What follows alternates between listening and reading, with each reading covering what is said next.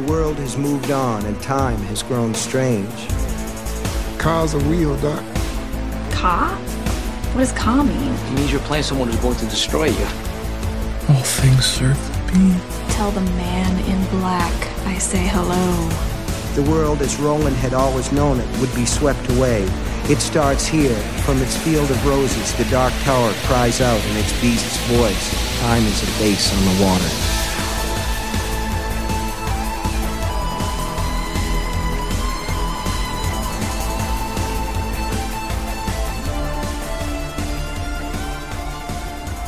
Hello and welcome to Tower Junkies, presented by ObsessiveViewer.com. Tower Junkies is a podcast celebrating the work of Stephen King, hosted by two lifelong constant readers. We do non-spoiler and spoiler reviews of King's published work and take a critical look at his film and television adaptations as well. We also discuss the latest King news and check in with each other on our ongoing King obsessions. It's the podcast where all things serve the King. You can find more of our work, including a full archive of our episodes, at towerjunkiespod.com. You can also like the Facebook page at facebook.com/towerjunkiespod and follow us on Twitter and every other level of social media at towerjunkiespod. And if you'd like to support what we do here, you can become a patron at patreon.com/obsessiveviewer for a ridiculous amount of bonus content, both Stephen King related and Obsessive Viewer related and anthology related. It's everything spread across all of ObsessiveViewer.com's various podcasts. But if you just want Stephen King Patreon content, there is a tier for the $4 Stephen King specialty tier where you get just filtered out anything.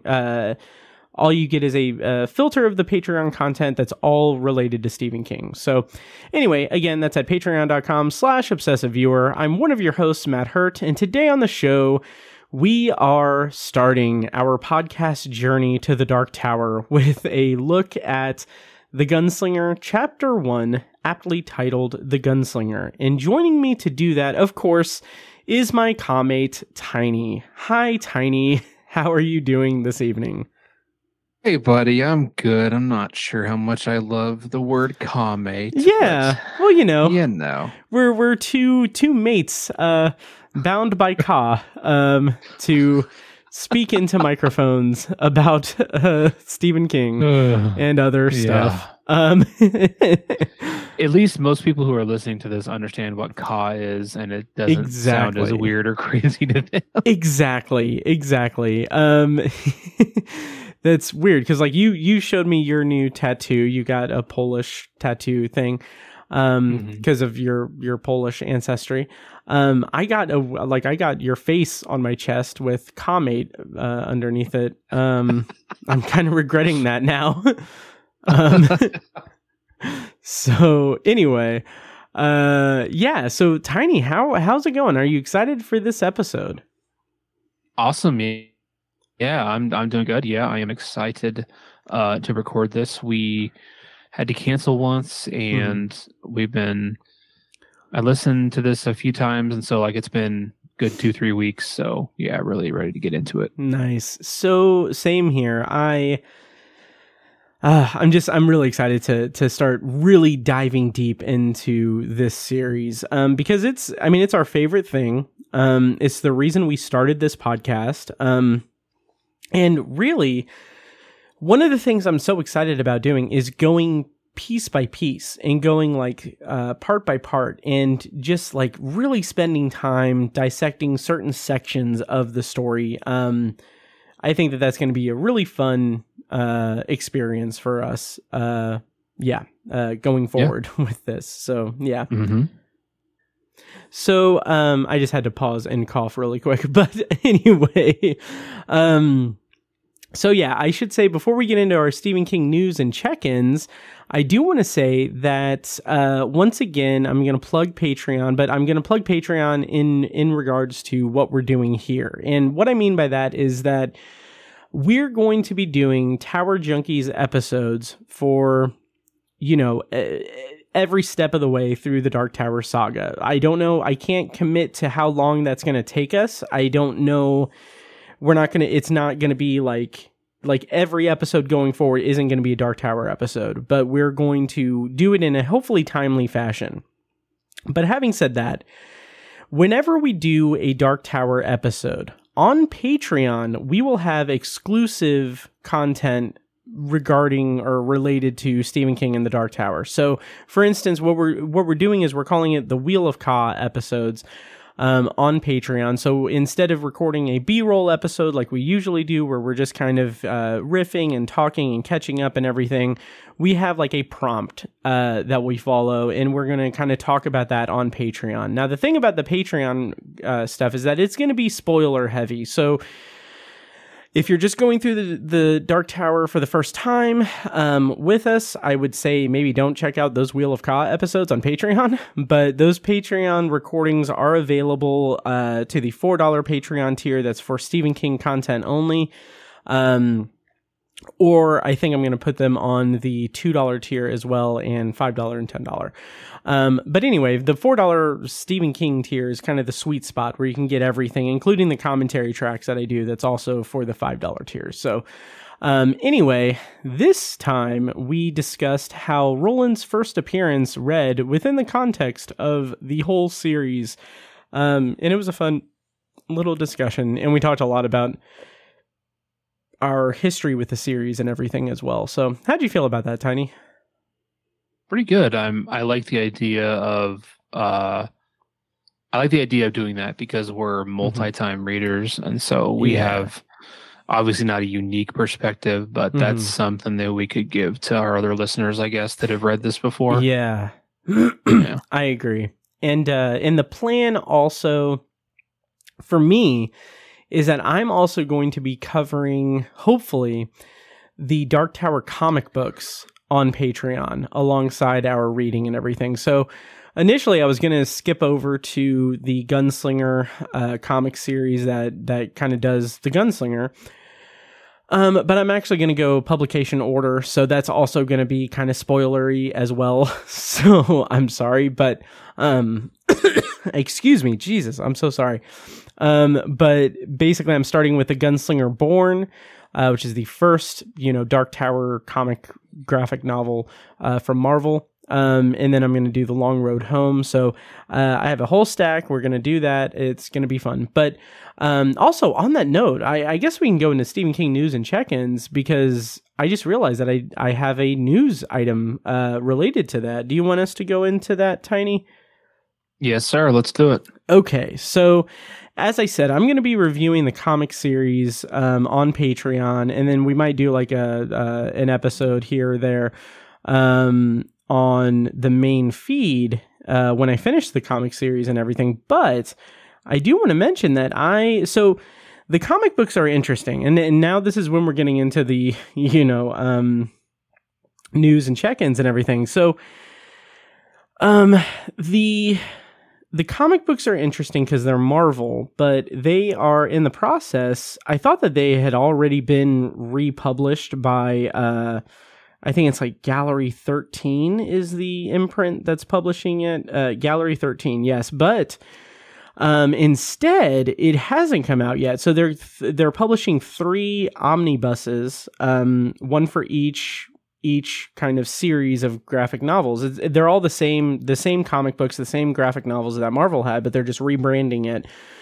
So the first series, which covers basically Roland in Magus, most of Wizard and Glass and the aftermath of Wizard and Glass, they're rebranding that as Stephen King's The Dark Tower Beginnings. In the complete graphic novel saga, that is going to run you $100 on Amazon. It's available to pre-order because it's not coming out until September 28th of this year. And then the next series is The Gunslinger, which recounts the Gunslinger, of course. And that comes out October 26th, 2023. That'll also run you $100. And then finally, the last series is, of course, The Drawing of the Three. They're going to have an omnibus that's also going to be $100. That's going to come out in November of this year. So I'll put affiliate links in the show notes. So if you want to pre-order it and everything, if you want to go to our show notes at towerjunkiespod.com/085, click the link on those show notes, and then pre-order it from there, and then we'll get a little bit of a commission on the sale. The cover art looks really cool.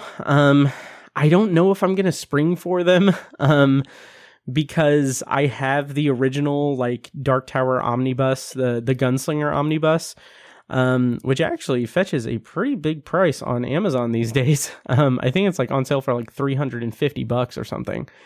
Wow. Yeah. But I do have the Dark Tower ones, the what's being rebranded as Beginnings.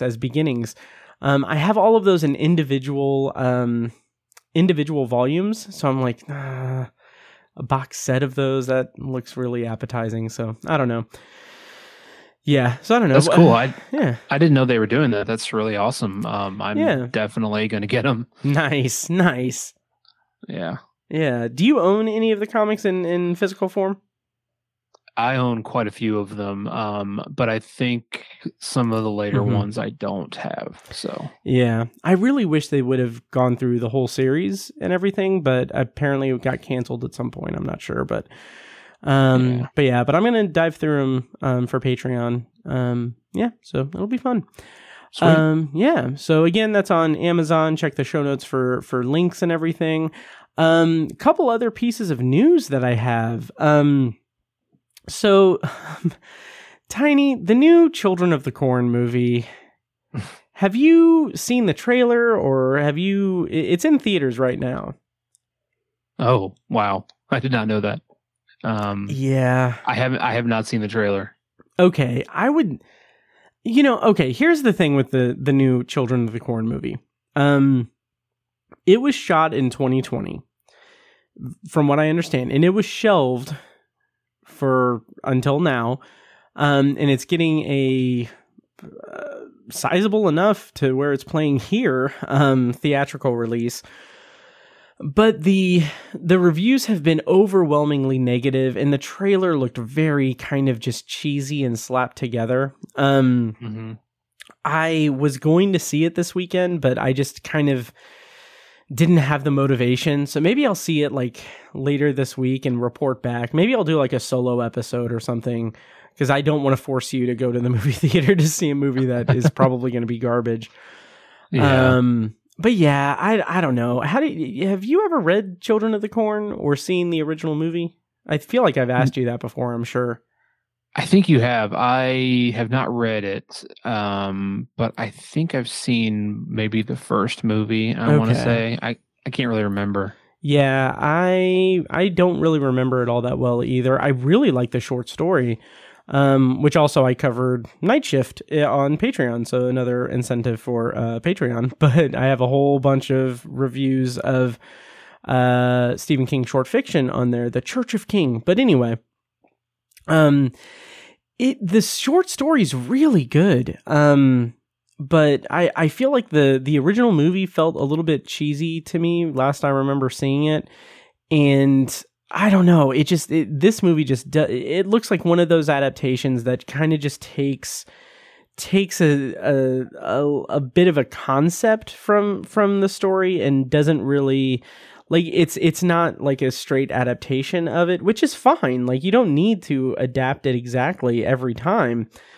But it also just kind of seems like they didn't really go, I don't know, it didn't really seem like there was much of an interesting angle for it for me to be interested enough to see it. So, yeah, but I don't know. I'll see it eventually and report back, I'm sure. So, I don't know. Yeah. Huh. Yeah. The other piece of news that I have is King on Screen, which is a Stephen King documentary. It's coming to theaters this summer. Very excited about this. So I have a link to the Bloody Disgusting article in the show notes. Basically, I'm going to read from it a little bit. The documentary, approved by Stephen King, will hit theaters in late summer with a digital release to follow in the fall. King on Screen offers audiences an intimate sit-down with directors who have adapted King's work for the screen, looking at the movies and shows that have brought his body of work an entirely new life, both the ones that reach the top-tier echelons of pop culture history and those that fell by the wayside into obscurity. Among those sitting down for interviews for the film, which actually had its world premiere at Fantastic Fest last year, are Frank Darabont, Mick Garris, Mike Flanagan, and Greg Nicotero. So I'm very curious about that. Very interested to see that. How do you feel about it, Tiny? Yeah, that sounds really awesome. If for no other reason than someone will be putting a camera in front of Frank Darabont. Yeah, because he's so blacklisted right now, basically. Yeah, that's a good point. Yeah, such a shame. Given how talented he is and how much we like him, Yeah, absolutely. Yeah, I'm very curious to see what he has to say about his work in the Stephen King verse. Mm-hmm. And even his friendship with King as well. Right. So the last piece of news I have is pretty stupid. Basically, like Stephen King, he had tweeted at I don't know. I have a link here. It's Nick Adams' War of Words with Stephen King snowballed into a controversy with several people coming out in support of the iconic writer. So, Nick Adams, who I don't really know what his deal is. He's an asshole like Twitter troll person, conservative, whatever. So he hates anything that, advances, society in meaningful ways. But anyway, he said, he tweeted, "This is near Los Angeles," where it's a video of snow. And it says, where is your global warming now, liberals? And so Stephen King replied and said, "Were you born stupid or did you work at it?" Which I think is a pretty good burn. And Adams responded, which by the way, Nick Adams, his Twitter handle is Nick Adams in USA, and his display name is Nick Adams, and in parentheses, alpha male. So that should tell you everything you need to know about him. And here's the thing. He said, his dumbass response was, "Your books are shit. Try writing something real America cares about." And then a bunch of people kind of dragged him online and said another first grader response to one of the biggest best-selling authors in the world. And that America cares about, bro. The Shining sold 700,000 copies and was adapted into a movie that grossed nearly $50 million at the box office. Sure, buddy, Americans don't care. But anyway, that it's annoying, but also it goes back to my major gripe with the Twitterverse, and really it comes down to just conservative echo chambers. But the idea that Stephen King doesn't understand what real America is or anything that really just kind of gets under my skin, because the guy was working in a laundromat in writing stories to feed his children in the 70s. He understands what it means to be in a different tax bracket. Just because he is the arguably the most famous author on the planet does not mean that he does not understand what real America is or whatever. So it's just totally ridiculous. Yeah. So anyway, I don't really want to give any more airtime to this alpha male, but did you have any comments on that or anything, Tiny? It's just nice that, obviously that article, quote unquote, is a little one-sided, but it seems like most of the people came to Stephen King's defense as opposed to the other guy. So that's good. Yeah. Oh yeah. So, anyway, Steve did not lose any sleep over it, I'm sure. And, I don't know. It's the world is weird. Yeah. But anyway, that's all the news that I have. Do you have any check-ins, Tiny? No, other than starting the Dark Tower. That's my only, starting the Gunslinger. That's my only check-in. Yeah, that's about the same for me. I threw on Salem's Lot on Audible today just for shits and giggles, really. But it's one of my kind of go-to re-listen things I'll do in the background. But Yeah, it's fine. It's fine. It's not my favorite King novel, but I figure that maybe since we're reading the Dark Tower series, I should prime myself with some of the books that tie into the Dark Tower in one way or the other. So I don't know. Yeah.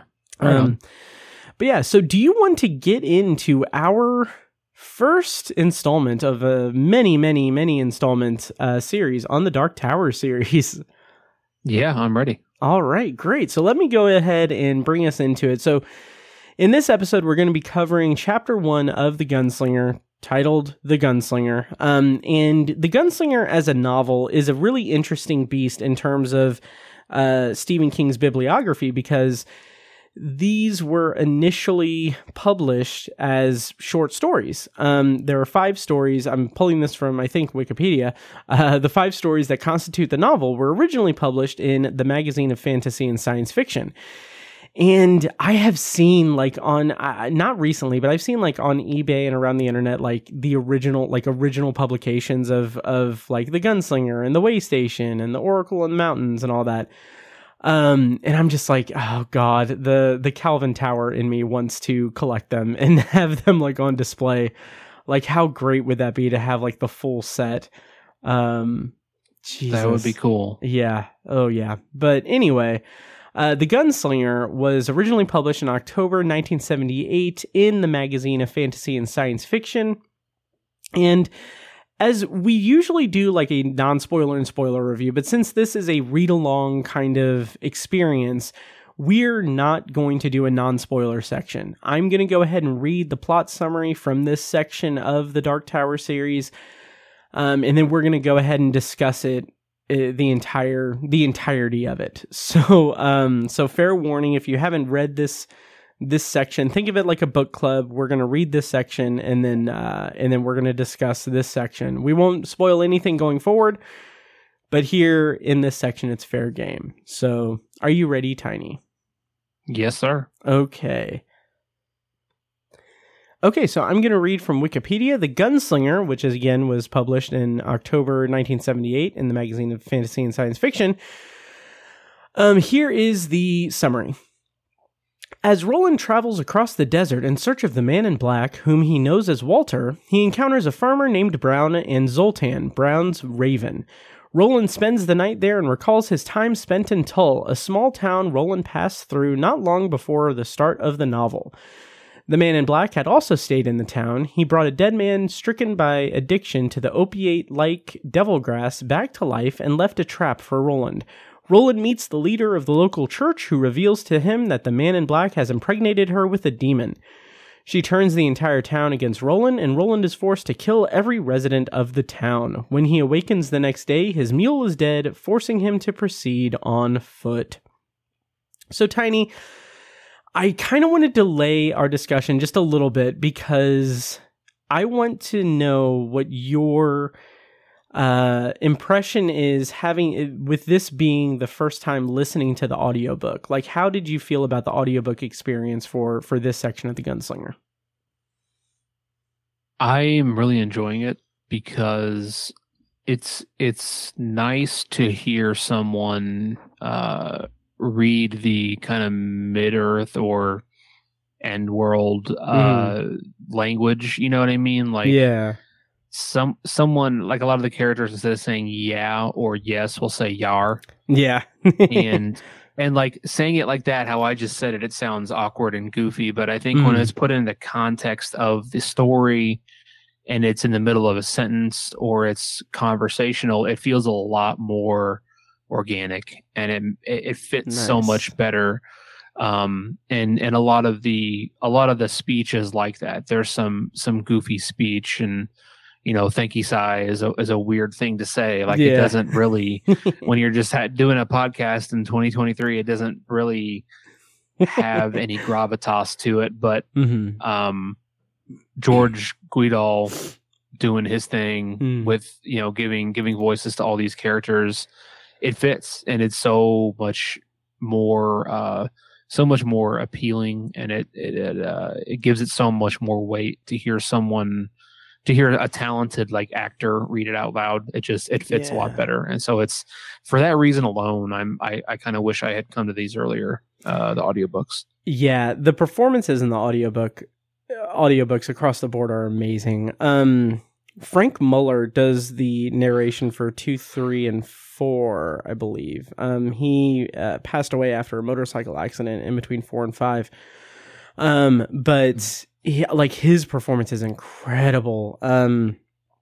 Like him voicing Eddie Dean is like it is top tier for me. So I'm excited for that to come.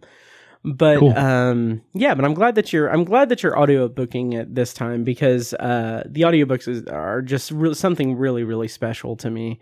In my estimation. So nice.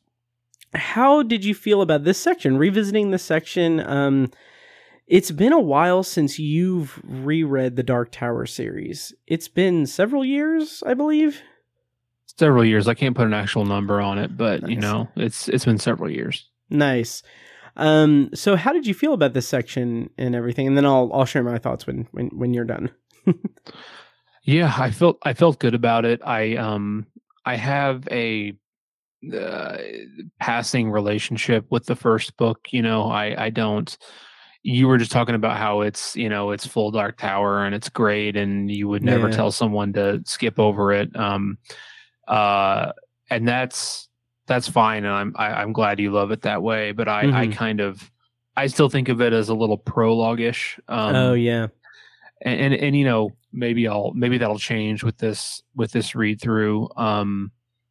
I feel like it's the least accessible of the 7 books, and it's kind of it's just kind of goofy. There's a lot of talking and a lot of description. There's not as much action, and so that was sticking out to me for sure on this read through. But it also has the whole Tull thing, which is a huge piece of action, and something that it's a piece of action that I've ran through my head multiple times, and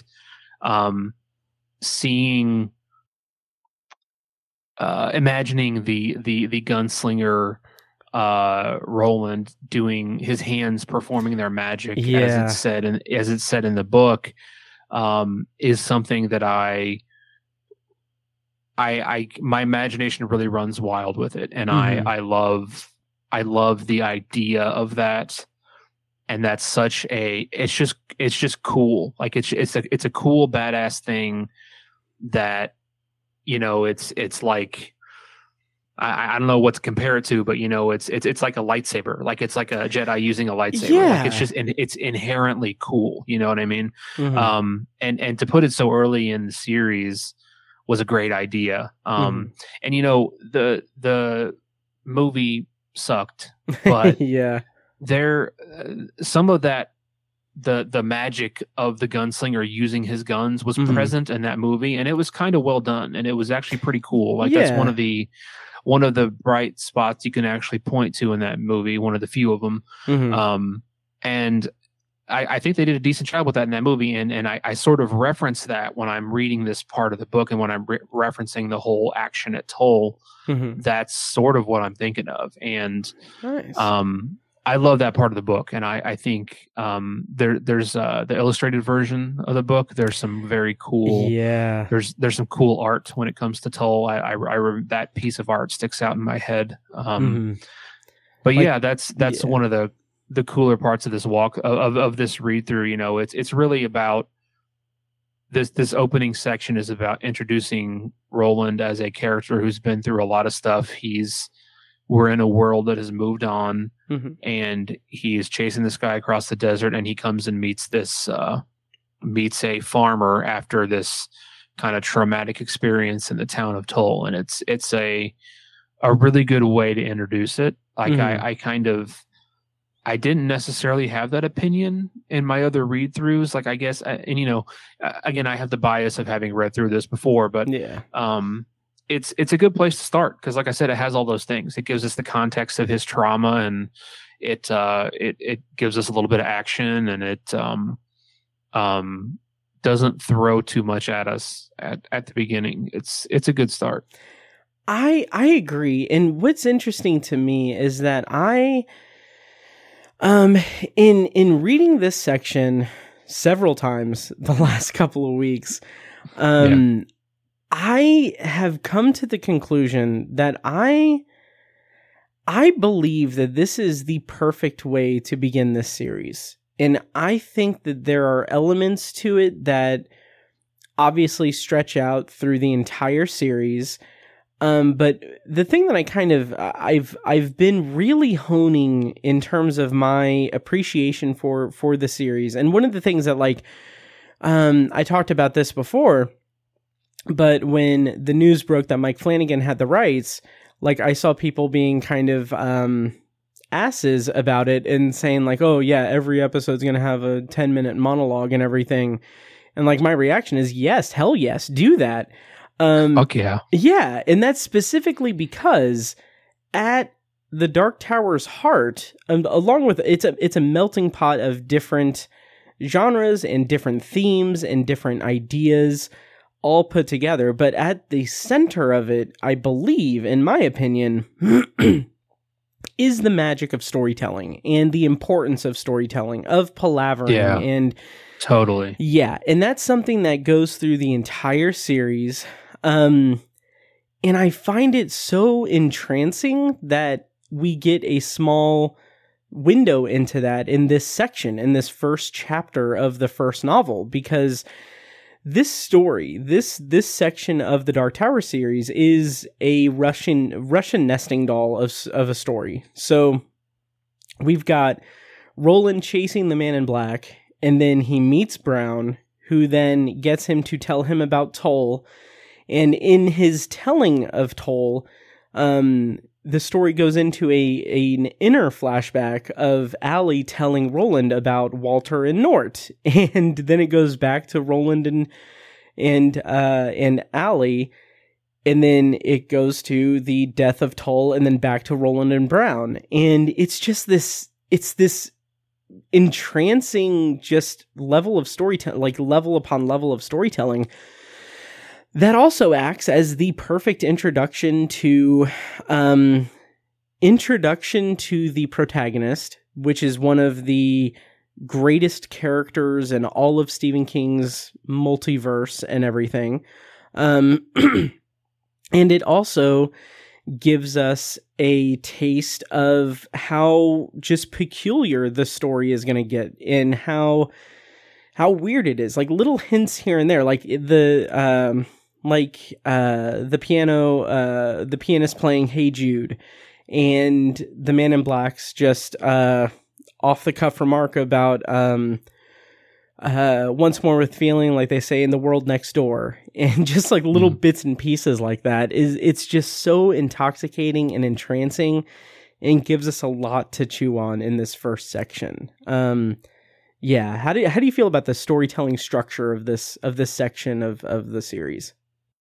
Yeah, that is such a good point. I'm so glad you brought that up, because that's another notch on the belt of this series, is that it is a storyteller's story, because there are sections like this part of Tull where he's telling the story to Brown.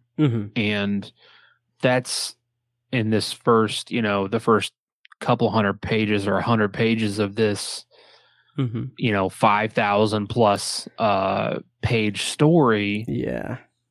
And it sort of sets up how important that is. And there's later on in the series, it comes up multiple times, where someone just tells a story, or someone context is a big thing. And this series touches on so many themes. There's adventure, there's love story, there's science fiction, there's horror, Western, all that stuff. Western, yeah, and at its core, it's a good versus evil too, which is about as basic as it gets for a storytelling sophomore year literature class. Learning about literature, that's it's such a literary feast in that regard. because it touches on all these themes and it hits all these notes of what it is to tell a good story. Absolutely. And I love that you brought that up, because I didn't even think about that context of how storytelling is a part of this story. Oh, like it's absolutely. Like they're so great. Yeah. Like there are whole books in this series that are complete flashbacks. Like the entirety of the book is a flashback. And yeah, I love that as this just idea that's present even from the beginning. And so, and a lot of the conversations aren't just conversations either. That's the other thing. Like part of this, I think if this ever gets adapted, or when this gets adapted, when Roland and Brown are having this storytelling palaver, this conversation, I think there's going to be a ton of subtext. Like I think there's going to be a lot of visual cues, because it's said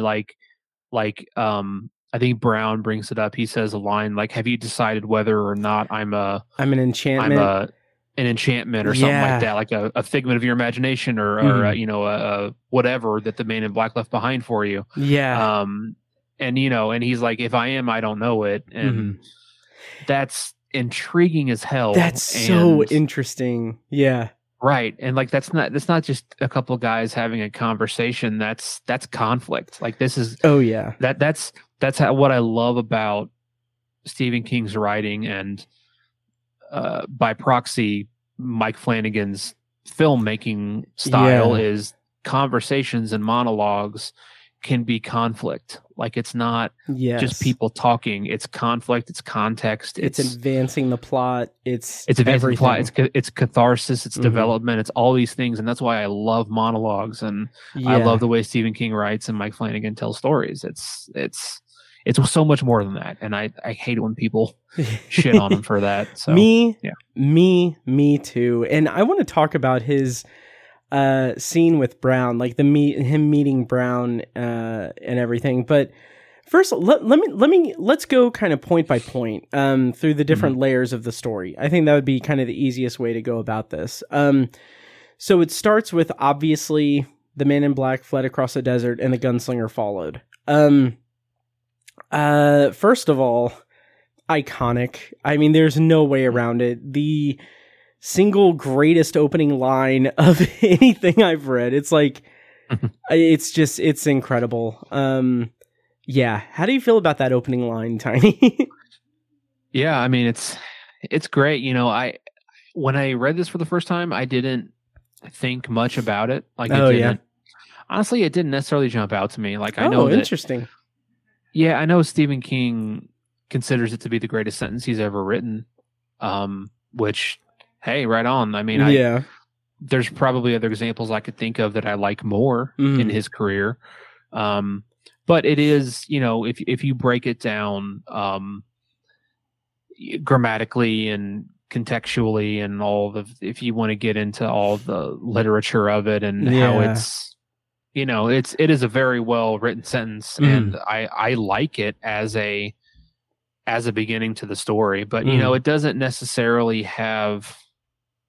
I don't want to say it doesn't have significance for me, but it doesn't. I don't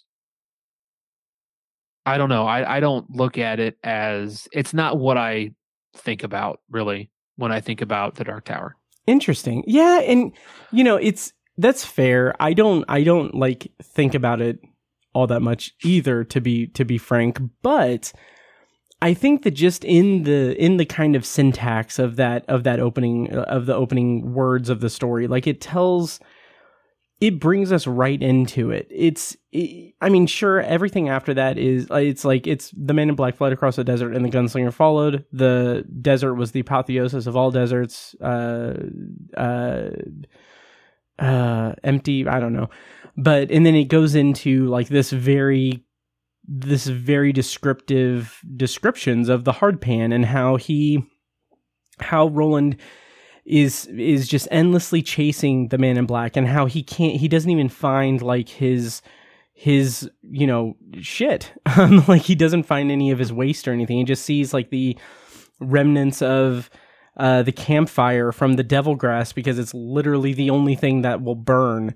And there's also that description of the devil grass as being this, like the summary said, a kind of opiate kind of substance that I think it's described as luring people into it, and like with the voices, kind of like something else that happens later in the series, but but it has this hypnotic effect and addictive property, which comes into play in Tull and everything. But it's just something that, for a story that is setting up the world that has moved on, which we'll talk about in a bit, it's just such an elegant way to bring us into it with just this iconic sentence. I don't know. I really love it. Totally. Yeah, I'm not trying to take anything away from it. Yeah. Oh, no. I understand you hate it. You wanted to start Once Upon a Time, Roland. But no. But that encounter with Brown, I love that because we at this point we don't know why he's chasing the Man in Black. Well, I mean, we know that he's chasing him to get to the Dark Tower. He is someone who is going to lead him to the Dark Tower. We don't understand why he's going to the Dark Tower yet. We don't understand what is pulling him to the Dark Tower. We don't understand any of that. But all we know is the bare bones, that he's chasing this man who holds the key to get to the Dark Tower. That's all we know. But what I love about it in this whole section is this feeling of paranoia throughout Roland, throughout all sections of this section. When he's talking to Brown, he's wondering if he's an enchantment. He's wondering if he is a trap that's set by the Man in Black to kill him. And when he gets to Tull, he wonders where the trap is. What's the trap? And then eventually it leads to Sylvia Pittston, he's wondering, is this the trap and everything? And then the massacre of Tull happens, and it's like he passes a test that is the trap set by the Man in Black. So I don't know, just this feeling of paranoia that goes throughout this entire section is really palpable to me for Roland, and I really like that. Yeah, totally. Yeah. So there's a lot of information in his meeting with Brown where he talks about how, like, he's seen, or like leading up to the meeting with Brown as well. He talks about how he's seen a Taheen, that they're looking for Agul Ciento. And he, there was another thing I was going to say that's, talking about, like, one of the early things is it says that, the gunslinger progressed through the Khef and got, to perhaps its 5th level, which in the context of this, it feels like it's supposed to mean that the Khef is this spiritual kind of, meditation that is able to keep you from needing, sustenance in the desert and everything. But I kind of feel like the word Khef changes in the series because I think it's more of a spiritual, well, maybe it doesn't change necessarily, but it's like to share Khef. That's the reason why I'm naming these episodes Khef, is that you're sharing Khef, like you're sharing your soul and your essence with another person, basically. With your commate, Tiny.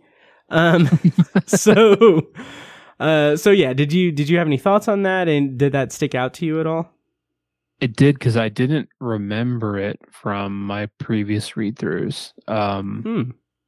But it did jump out to me, and I was, thinking about the logistics of traversing a desert and how hard it would be. And that sort of makes it make more sense that he has that ability, at least at an elementary level or a beginner level, if you will. Yeah. It's really interesting, the little hints here and there of just like the world and everything, which also brings me, let's talk about the state of the world. That's such a heavy sentence. So it's obviously stated several times the world has moved on. That is a recurring thing that is brought up throughout the entire series. It's one of the kind of like Dark Tower isms that occurs throughout the series. What did you what have you always thought of when you hear the world has moved on? Like, because the actual phrasing is the world had moved on, it had emptied. What is your kind of interpretation of that? I feel like it's at its core, it's a phrase that's used to describe a phenomena, basically. Because we get some context later in the other books about what happened, but that event and those conflicts didn't necessarily affect everyone and the whole world that this takes place in wasn't directly affected by that, except it created like a cosmic void, or like a magical void that tends to just kind of ruin everything, or just kind of make things not right. Like something is wrong. It's almost like the characters in this universe, it's their way to say that something is wrong, and it's like, this is not the way things used to be, and something has changed, basically. That's kind of how I view it. It's also, I think you could sort of simplify it and say that an apocalyptic event happened. Something apocalyptic happened, and this is the post-apocalypse, and everything is wrong. Nothing is okay. There's no hope. I think it's also sort of a bit of a metaphor for hope. Like, no one has any hope anymore. Yeah. Because everything is so messed up. Nothing is. There's no more purity left. Everything is tainted in some way. I think it's kind of all those things wrapped into one, I guess. That's sort of how I interpret it. But it is a very brilliant part of the story, because it encompasses a lot of things. And I think it's a very clever way to describe a kind of a hellscape-ish afterlife kind of post-apocalyptic kind of thing, where you can't necessarily put your thumb on it. And it's I think the biggest thing about it is it's sort of cosmic, or it's kind of magical. It's not necessarily like like, oh, a bomb went off, and after the bomb went off, there's all these things. Like, it's sort of like an all-encompassing thing to describe the malaise and the horribleness of the world they occupy, which is, it's super, super fucking bleak. And it's kind of, I think it could be a turnoff for some readers, because it's very, like, there's not a lot of joy, especially in the Gunslinger. Like, this is a dark ass. I mean, it's dark as hell. I think it gets better in future books, and there's a lot of joy, but like, it's bleak. And I think when we find those bleak moments, that's what the characters do. Yeah. The characters just like, the world has moved on, and that's just kind of their explanation. That's I love the way that you put that, because that the level of it being cosmic and out of control and everything is really interesting. Is really unique, because on the surface it feels like a post-apocalyptic story. It feels like a post-atom bomb story. It feels like the kind of story, because like, when he gets to Tull and he has the hamburgers, and she says like, oh, it comes from threaded stock, and he's like, yeah, threaded stock my ass. This had probably like 3 eyes and four heads or something. That gives to me like this idea of like, oh, atomic weaponry and nuclear holocaust and mutations and everything, which is something that is hinted at and pervasive throughout the story or throughout the series. But there is also that cosmic energy, that idea that time moves different. And like the way that Allie says, like, time's funny out here, because there's no way of telling how time is going and everything. Like there's no sense of time. It just feels like everything's spinning off in the wrong direction and the wrong speed. So I think that that's an interesting way of melding like a kind of science fiction-y and fantasy idea with the more sadly like realistic version or realistic idea of a post-apocalypse or a nuclear holocaust or anything. And it paints just a very vivid picture, as vague as it is. Right. Vague and vivid, if that can be said without being completely contradictory. It's oxymoronic. Yes. Oh yeah. Yeah. So let's talk about Tull. Because something I found interesting, I'm going to go on kind of a little bit of a soapbox here. And I'm going to say that the reason why I think that this is the perfect introduction to the Dark Tower series is because at its heart, this has so many elements of Stephen King's tropes and the things that he works well within, but in a very different context. So once Roland gets to Tull and he's telling the story about him being in Tull, and then it turns into the story of the Man in Black coming to Tull, and then it comes back to Roland and Tull and Sylvia Pittston and everything. Like the hallmarks of this, like when you look at it from the outside in the broad strokes, this is a classic Stephen King narrative. A wanderer goes into a small town, a small community, and affects change within that community to some respect. He interacts with the characters of that community, and then that community is under the spell of a religious zealot, and there's a dark religious force at its center and everything, and there's this weird supernatural element to it as well. And then the hero of the story has to do something drastic at the end. And like, that feels like a classic Stephen King narrative. Like just even like when listening to Salem's Lot, Ben Mears, Ben Mears goes into Salem's Lot and meets a woman, and then he's just interacting with people and everything. Like, that is a trope of Stephen King. Like, Under the Dome, Barbie, he's just in Chester's Mill and he's interacting with the town and everything. Here, Roland is just in like the only place within like that's mappable distance that is populated, and there is a town killing event that occurs. And I just find that to be really interesting, and I think that that's why this is the perfect entry point, because for people who are fans of Stephen King, they can see the markings of Stephen King even in this very wild, crazy, out there premise. I think the skeleton of it is still very much Stephen King. Did you make any of those connections?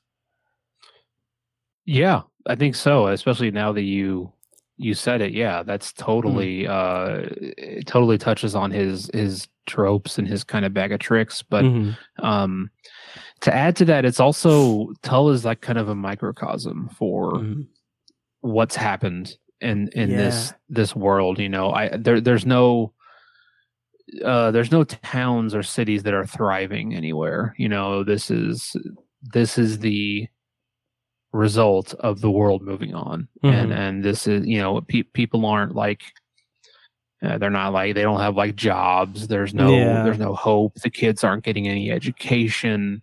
There's no, it's hard to come by water. No one experiences any luxury. No one has any money.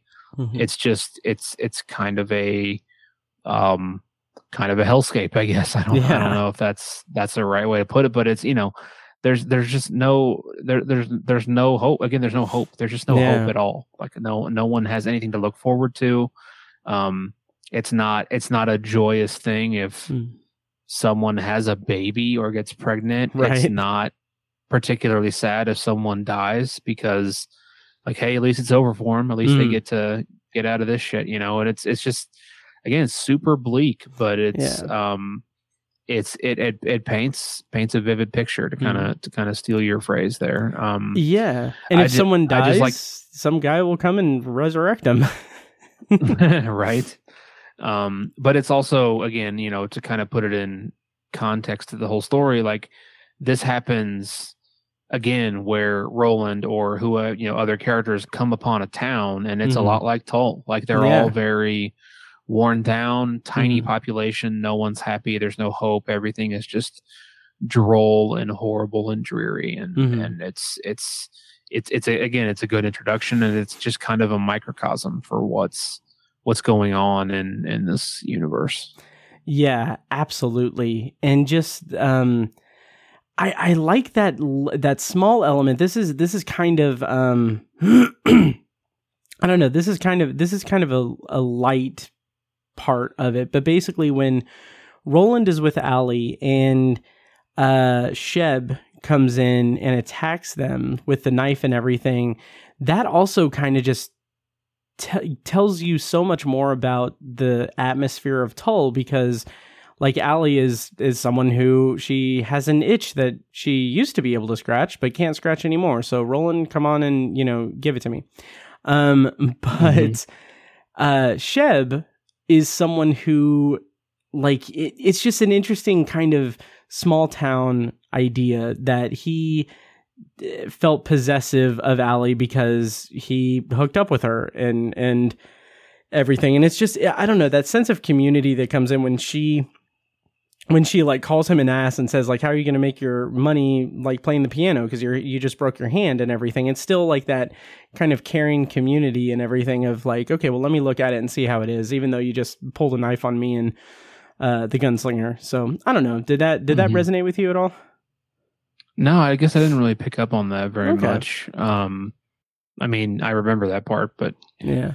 Well, it's a little bit overshadowed by Roland recognizing him from Magus, which we'll talk about eventually. Right. Yeah, that's what stuck out to me about that conflict or that interaction. Yeah, which I think is one of the slight detriments to it being revised. We talked about it a little bit on Patreon, but just the idea of it being revised to add in a lot of like lingo and stuff, and a lot of the world building, or a lot of the references that have been that have been fleshed out throughout the series. It seems a little bit direct when, without those references and everything, this is a very wonderfully told story of this man wandering a wasteland. So I don't know, but it's a minor complaint. Should we talk about the flashback to the Man in Black coming to Tull and resurrecting Nort? Yes. Yeah. So this is our introduction to the Man in Black, as this sorcerer person who is able to manipulate things to his liking using kind of magical properties. He brings Nort back to life, who was a weed eater addict who died and was resurrected. And one of the things that stuck out to me in this section is when Nort goes to Allie. I think it's when he's talking to Allie, and he asks why the Man in Black didn't make me, like, he could have made me not want it, but I still want the devil's grass. Like, I still want it. Why did he do this? If he could do this, why did he still make me want it? And I'm like, that is the Man in Black. Like, he's this mischievous character, and he is evil, basically. And it's just, I don't know. I felt like that was a really interesting window into the general chicanery of the Man in Black. Yeah. How did you feel about his interactions in Tull? Yeah. I what kind of jumped out to me is it sort of sets the tone of the Man in Black being a little like he's definitely what you said. He's evil, he's mischievous, but he kind of has this like a court jester quality to him. And I think that sort of plays out in here in this part of the story, because when they're describing the resurrection of Mort, he's like Nort, sorry. Yeah. Oh, that's fine. He's like jumping around and like jumping over him and like hollering and howling like a wolf, and he's like super over the top. And like if I'm picturing this in my head, it's like it's kind of dumb and like kind of it's just weird. Like if you like, again, I can't help but imagine this as a movie or a show or whatever, right? And I compile these scenes in my head, and this scene is goofy. Like it's hard to visualize it without it being goofy and over the top.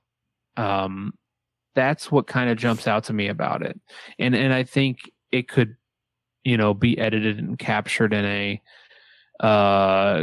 appealing way, in a menacing way, however you want it to be. But I feel like the way it's written in the book is just sort of goofy, and like I kind of like crack a smile when I was reading it or listening to it. And I'm like, well, really? He's jumping around and spitting on him and howling like a wolf or whatever. Like that's just kind of over the top and goofy to me. I can understand that. And I definitely understand where you're coming from. But the image I have in my head is Heath Ledger's Joker when after the car chase, when he is jumping around on like when one of his henchmen gets shocked by Batman's suit, and then he's jumping around and everything. He's like buzz buzz. Like he's very animated. That's kind of the vibe I'm getting from it. Okay. But I think fair. I think the Man in Black he's just a larger than life character. Like you said, he's like a court jester, magician person, who I think that the juxtaposition of Roland being this just very not stereotypical, but this archetypical, Western ideal, like Western gunslinger character archetype. Like he's patterned after, Clint Eastwood's work and like the Man with No Name trilogy. And his work, and like he is the epitome of like a Western figure. To have that juxtaposed with this sorcerer who is able to, who has like this mischievous evil within him. Like the whole idea of him leaving a note for Allie saying like, hey, the word is 19. Say 19 to Nort and he will tell you everything you need to know about death and what's beyond. By the way, that number again is 19. And so like puts into her brain this idea that like, I'm going to say it. There's no way I'm not going to say it. And she does it. And which by the way, having read Revival, I can't help but just imagine that like what Nort told Allie was that it like basically I'm imagining that he just read the end of Revival to her. Like that's nice. that's my headcanon for that scene in the Gunslinger. That's a cool connection. I hadn't thought of that. That's really good. Yeah. Nice. Thank you. So the Man in Black wreaks his havoc and everything. And let's talk, let's kind of move on and talk about, well, do you have anything else to say about the Man in Black or Roland and Allie? Not really, no. Okay. No. Okay, let's talk about Sylvia Pittston then. And this is another like Stephen King connection that I just love. It is him exploring this dark religion, this kind of evil Christianity to an extent. Like it's stuff that is all over his work, obviously, like Carrie and other works and everything, Revival even. But like just this dark religion, and that's something that stood out to me here. This read through is the way that Sylvia Pittston, like, I mean, okay, this was initially published in 1978, and it's sad that like I can see correlations to today, because like her sermon about the interloper is like it is projection. It is her saying that, like, oh, the interloper will come and he is the Antichrist and he will bring about he'll like birth a child for the Crimson King and everything. Like she says all of this, and then in the next scene when Roland confronts her, she's like, yeah, I'm pregnant with the demon child of the Crimson King. I'm the person that I was preaching about to my entire congregation as if it was you.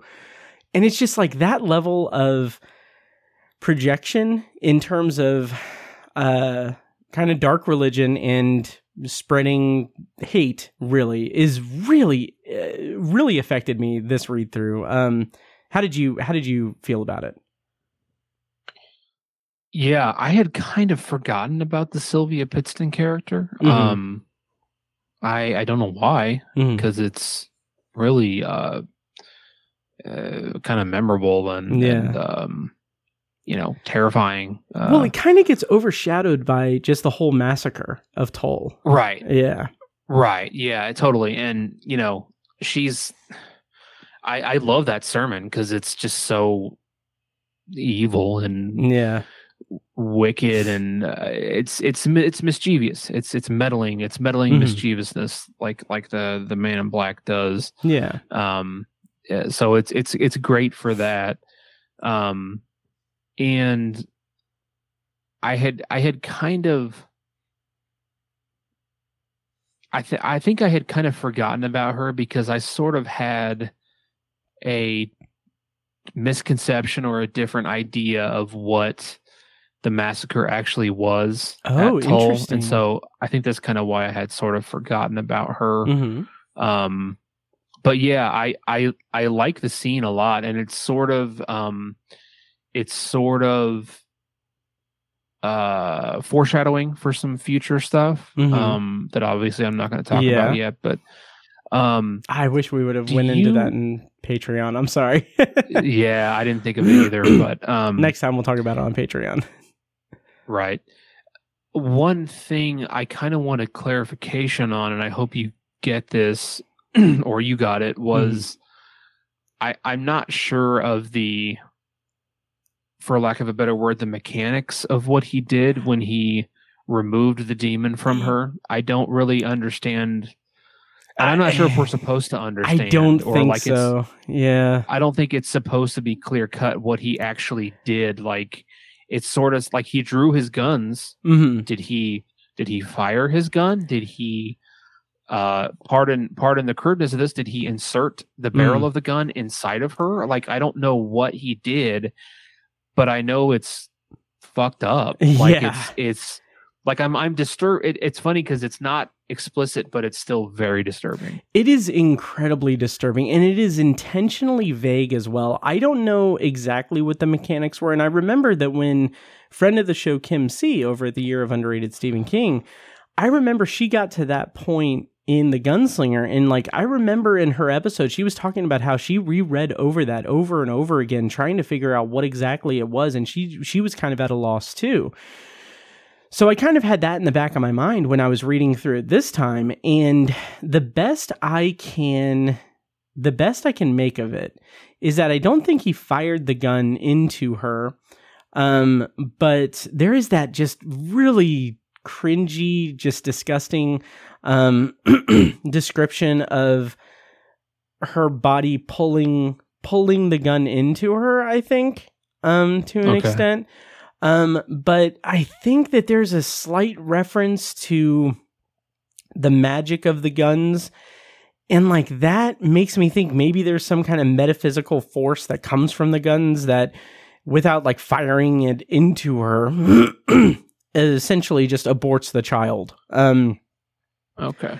I don't know what to make of that really, except to just clear my throat very obnoxiously in the middle of speaking, but I really don't know what to make of that. I think that it's supposed to be this kind of metaphysical enchantment that he does. Like maybe it's supposed to be a slight hint that he has some kind of like sorcery in him.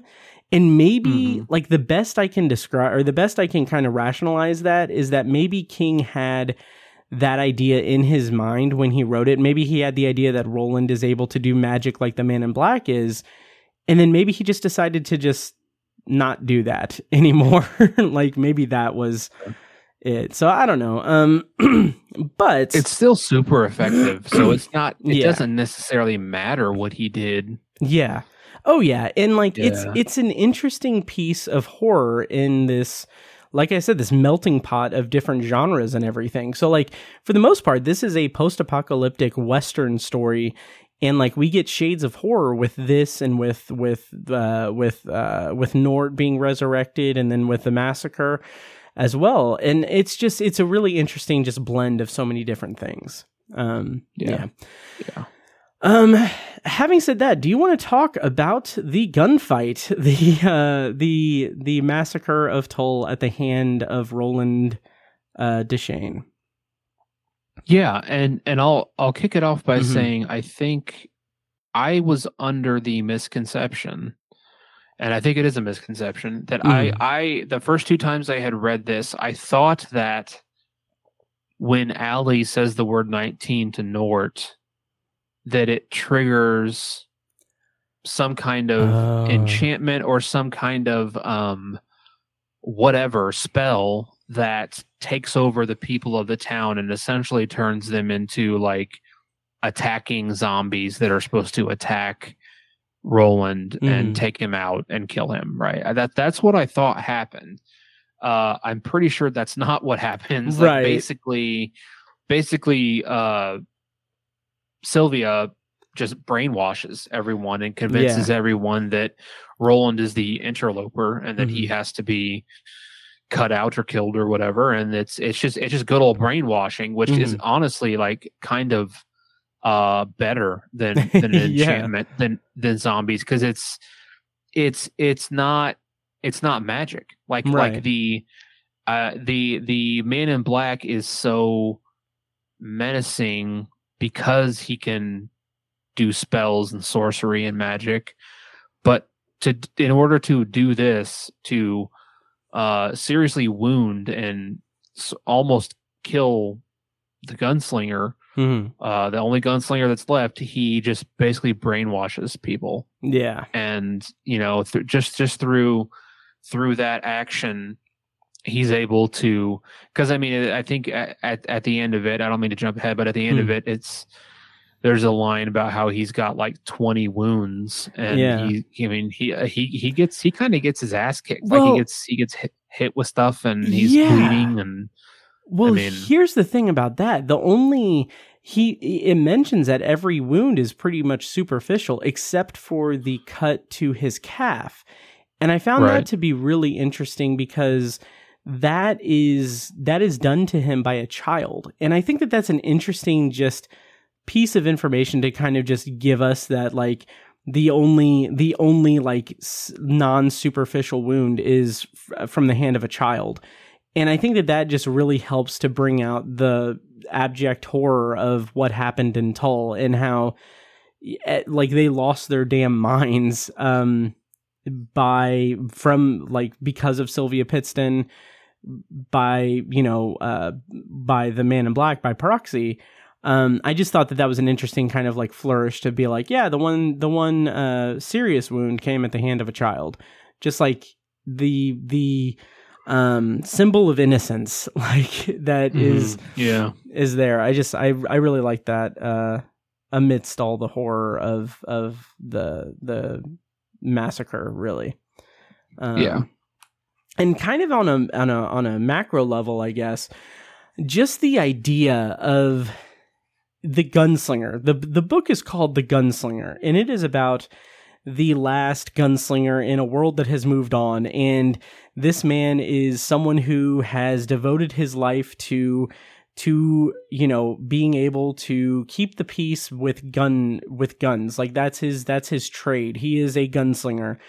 And the sole action set piece in this section, in the first section of this series, is him just murdering an entire town of men, women, and children that are under the spell of brainwashing and everything. Like unarmed men, women, and children are killed at the hands of the gunslinger in this. And I think that that's just such a ballsy introduction, because this is not, it's telling us that this is not like an action-packed Western. This isn't Roland finding a town and defending it or anything. That comes later.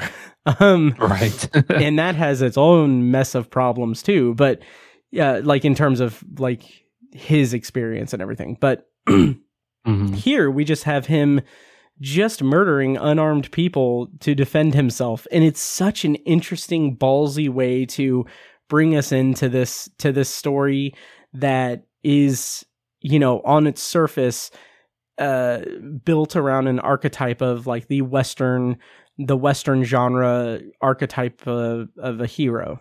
So I just really like that. I've always liked that part of it. Yeah, and to kind of piggyback off that, I think it helps establish or kind of drives the last swing of the hammer on the nail of the idea that Roland he's kind of an anti-hero. He's not just the blatant good guy, because he's throughout this section of this book, he's basically using Allie. They're using each other pretty much. There's no love there. It's not. He makes other comments throughout this section that are very heartless. He talks about like when he's talking to Brown, he's like, "Have you ever thought about eating that raven?" Oh yeah. And it's like, dude, like it can talk, like it has a right. It's more like his pet. Like you're gonna eat your pet. Like I don't know. It's like and there's little comments like that and other things that he says that are more in the category of an anti-hero and someone who's not necessarily likable, and doesn't necessarily do the right thing. He does the next thing that gets him through his journey and gets him on to the next part. It's not about right or wrong, at least this point of the story. And this is another example of that. He's like, I don't want to use the word murder because he's being attacked, and the people are armed in a way, because like a lot of people are carrying knives, and that's fair. Yeah, they're carrying weapons, so like there's an element of self-defense. I'm not trying to go all George Zimmerman here, but like Jesus, I know. I mean, there's an element of self-defense, but at the same time, he could have ran away. I mean, like there's other. He didn't necessarily have to kill all these people, but kinda had to. I don't know. And again, these people are all under the brainwashing of the Man in Black, so they're sort of collateral damage. But at the he doesn't. What's funny is after this amazing conflict where the guns are roaring and making their music, and they're described that way, which is sort of melodious and celebratory in a way. It's, like a piece of art, and it's just like he's killing people, bro. Right. After all that, he goes to sleep, and he stays in the town amongst presumably dozens of bodies. Yeah. And gets up and leaves in the morning, and like that's some cold-hearted shit, man. I mean, he's not just a good guy. He's not, like you were saying, he's not necessarily the archetypical hero, especially in a Western context. He's it's interesting, and it's really pretty cool. Yeah, that's at the end of the day, it is very cool. Like you said, the illustrated edition, like the artwork of that, like with him, and I think it's in the comics as well. Him standing just amidst this row of dead people that is at his feet is something that stuck with me. Like the artwork is really, really incredible. Yeah. And just I don't know, I don't want to go on a tangent here, but if you, the art and skill of operating a revolver, a revolver gun is incredible. Like if anyone's ever curious, go on YouTube and just watch like some of the best shooters in the world work a revolver. Like that's what this story is describing. And like I think it may be hard for some people to imagine what he's doing, but like he's, the way reloading a revolver is cumbersome at best. Like it is a slow, you're grabbing an individual bullet and sliding it into a chamber and then you rotate. I mean, it is a whole thing, and it's not something you want to be doing when you're being attacked by a group of people. And the imagination, the way my imagination runs with that is amazing. And like the visual that pop into my head from the writing in this is incredible. And I love the descriptions of I wish I could remember the exact wording, but something about the roaring of the guns and their the guns doing their thing. Gosh, I wish I could remember the exact wording, but it's kind of poetic, and you're describing killing someone, and but it's in the context of just this, I don't want to say badass, but just this kind of necessary thing. Like this is what these guns are for. It's for killing people, and they're doing their thing. Yeah. And it's impressive, and it is a statement, and that's what Roland is for. Like that's what he is. He is a gunslinger, and I love that. I love the introduction of that whole sequence. Really, is Allie saying like, "Oh, I said the word. I saw it. You need to kill me, please." And then, I think the wording is something to the effect of Roland. His hands were able to do the thing that she asked because that's what they were made for. Like that's what he's made for. He's built for it. Like thousands of years of history is in his fingertips to do the thing that she's asking of him. And it's the scope of that is really, really amazing. My kind of homework for you, Tiny, is if you can find a YouTube video of someone doing like a speed reload of revolvers that could be approximated to being like Roland's reloading trick, because that's always been something that's been a little bit like hard for me to kind of visualize. I can visualize it pretty well, but I think that it's, I don't know. I want to see like someone like a badass reloading a revolver like that. So totally. Yeah. Yeah.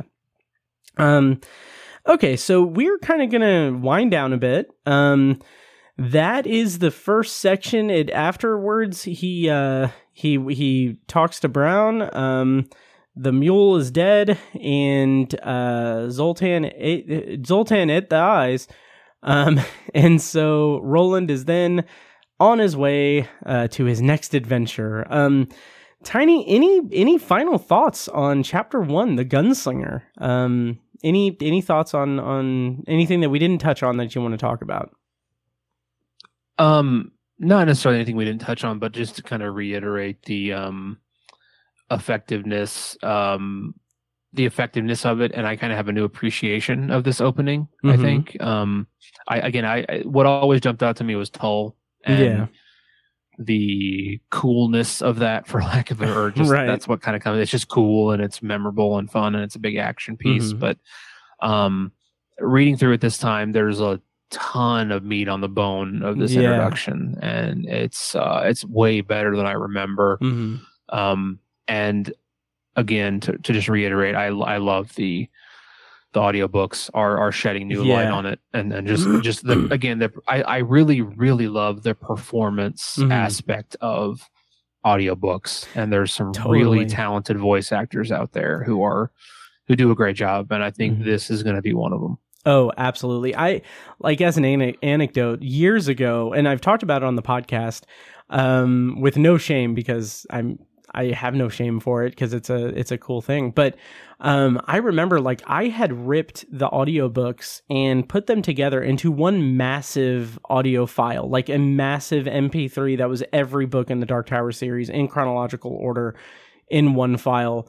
And I would press play on it when I go to sleep, and like I would just listen to 6 to 8 hours worth of the Dark Tower series, like while I was asleep. And like that was my white noise while I slept. Unfortunately I lost that file when my laptop died a few years ago, but fond memories of that nonetheless. So, yeah. Nice. So I have no real parting thoughts. I think, once again, just to reiterate, I think this is a perfect introduction to not only the Dark Tower series, but to the character of Roland Deschain. And something we didn't really talk about that I wanted to highlight here is that we don't even know Roland's name until Allie calls him that at the end of this section. And I think that is just so, just for lack of a better word, cool and mysterious. I love that. It just speaks to the air of mystery of Roland Deschain, who we don't even know his last name is Deschain. We don't know anything about the line of Eld, Stephen Deschain. We know nothing. And I love it because, yeah. And also, to your point, Tiny, about this being a kind of badass section, like, the more we have long said that, like, yeah, an adaptation of the Dark Tower series would be great as like a five season TV series. And like, all I'm thinking is like, this section could be like a limited series, like each section of the Gunslinger, the shortest novel in the Dark Tower series, has enough meat on the bones to facilitate an entire like limited series of like 8 to 10 episodes, I'm sure. And it's so weird to me that they didn't start the Dark Tower movie with this. Like, it's right there, man. So yeah. I mean, just Tull could have been a prequel limited series. Like, like you said, like 8 or 10 episodes. Totally, I could totally see it. Oh yeah. Okay, well, I think that will just about do it. Tiny, next time on the podcast, we might do an episode in between, but the next time we do a Khef episode, we're going to cover The Waystation, which is chapter 2 of The Gunslinger. It was originally published in April 1980 in the magazine of fantasy and science fiction. We're going to talk about The Waystation. I'm very excited. The Patreon thing is going to be fun for that too. So once again, consider signing up on Patreon, patreon.com/obsessiveviewer. We have several different tiers you can join, but if you want just Stephen King content, we have a $4 per month Patreon tier that is just Stephen King related stuff. There's a bunch already up there of movie commentary tracks and book reviews, and I did a whole read-along review of Fairy Tale. I did a read-along review of Billy Summers. I did like story-by-story reviews of Night Shift and Skeleton Crew and a couple other short story collections that I can't remember right now. But anyway, a lot of stuff on there. Check out patreon.com/obsessiveviewer, and more Patreon stuff is going to be coming up there as well. Tiny, any parting thoughts for our listeners? Can't wait to keep going. Just looking forward to it. Yeah, me too. I'm so amped. I'm so excited. So, all right, I'm gonna start playing us out so that I can start listening to The Waystation and making notes. So once again, thank you guys so much for listening, and I hope you guys are going on this journey with us. It's gonna be a long one, but The Dark Tower is incredible. We love it, and we hope you love it too, which if you're listening to this, I'm sure you do. So anyway, thank you guys so much for listening. Long days and pleasant nights. And may you have twice the number. And now, enjoy this short clip from our Patreon exclusive RSS feed. For the full clip and more exclusive Patreon content, such as early access to episodes, TV, book, and movie reviews and reaction recordings, commentary tracks, and Patreon potpourri episodes, go to patreon.com/obsessiveviewer and become a patron at the minimum rate of $1 per month. Thank you and enjoy.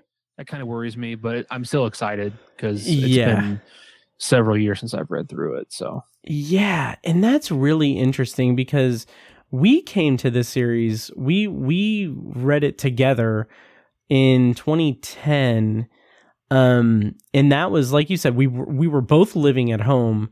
We did not have any responsibilities. We both worked a nothing job where literally we were paid to sit on our ass for 8 hours and do nothing. So that time was spent reading, that time was spent fantasizing, that time was spent fan casting and just talking about like how we would want to do the series, how we would want the series to be, and just like talking about the inner workings of it. And like, that's something that, you know, will never happen again. Like we will never have that experience ever again. To have that level of, just have that level of really freedom to just dive into a piece of art. Because we're, you know, we're adults now. we have, responsibilities and everything. So it's really interesting to think about that, to think about the series in terms of where we were when we came to it and, where we are now. This podcast was edited and produced by Matt Hurt and presented by ObsessiveViewer.com. You can find links to all of our shows at ObsessiveViewer.com/podcasts. For exclusive bonus content, including reviews, commentaries, and B-roll episodes, you can subscribe to our Patreon at patreon.com/ObsessiveViewer. Thank you so much for listening, and we'll see you in the next episode.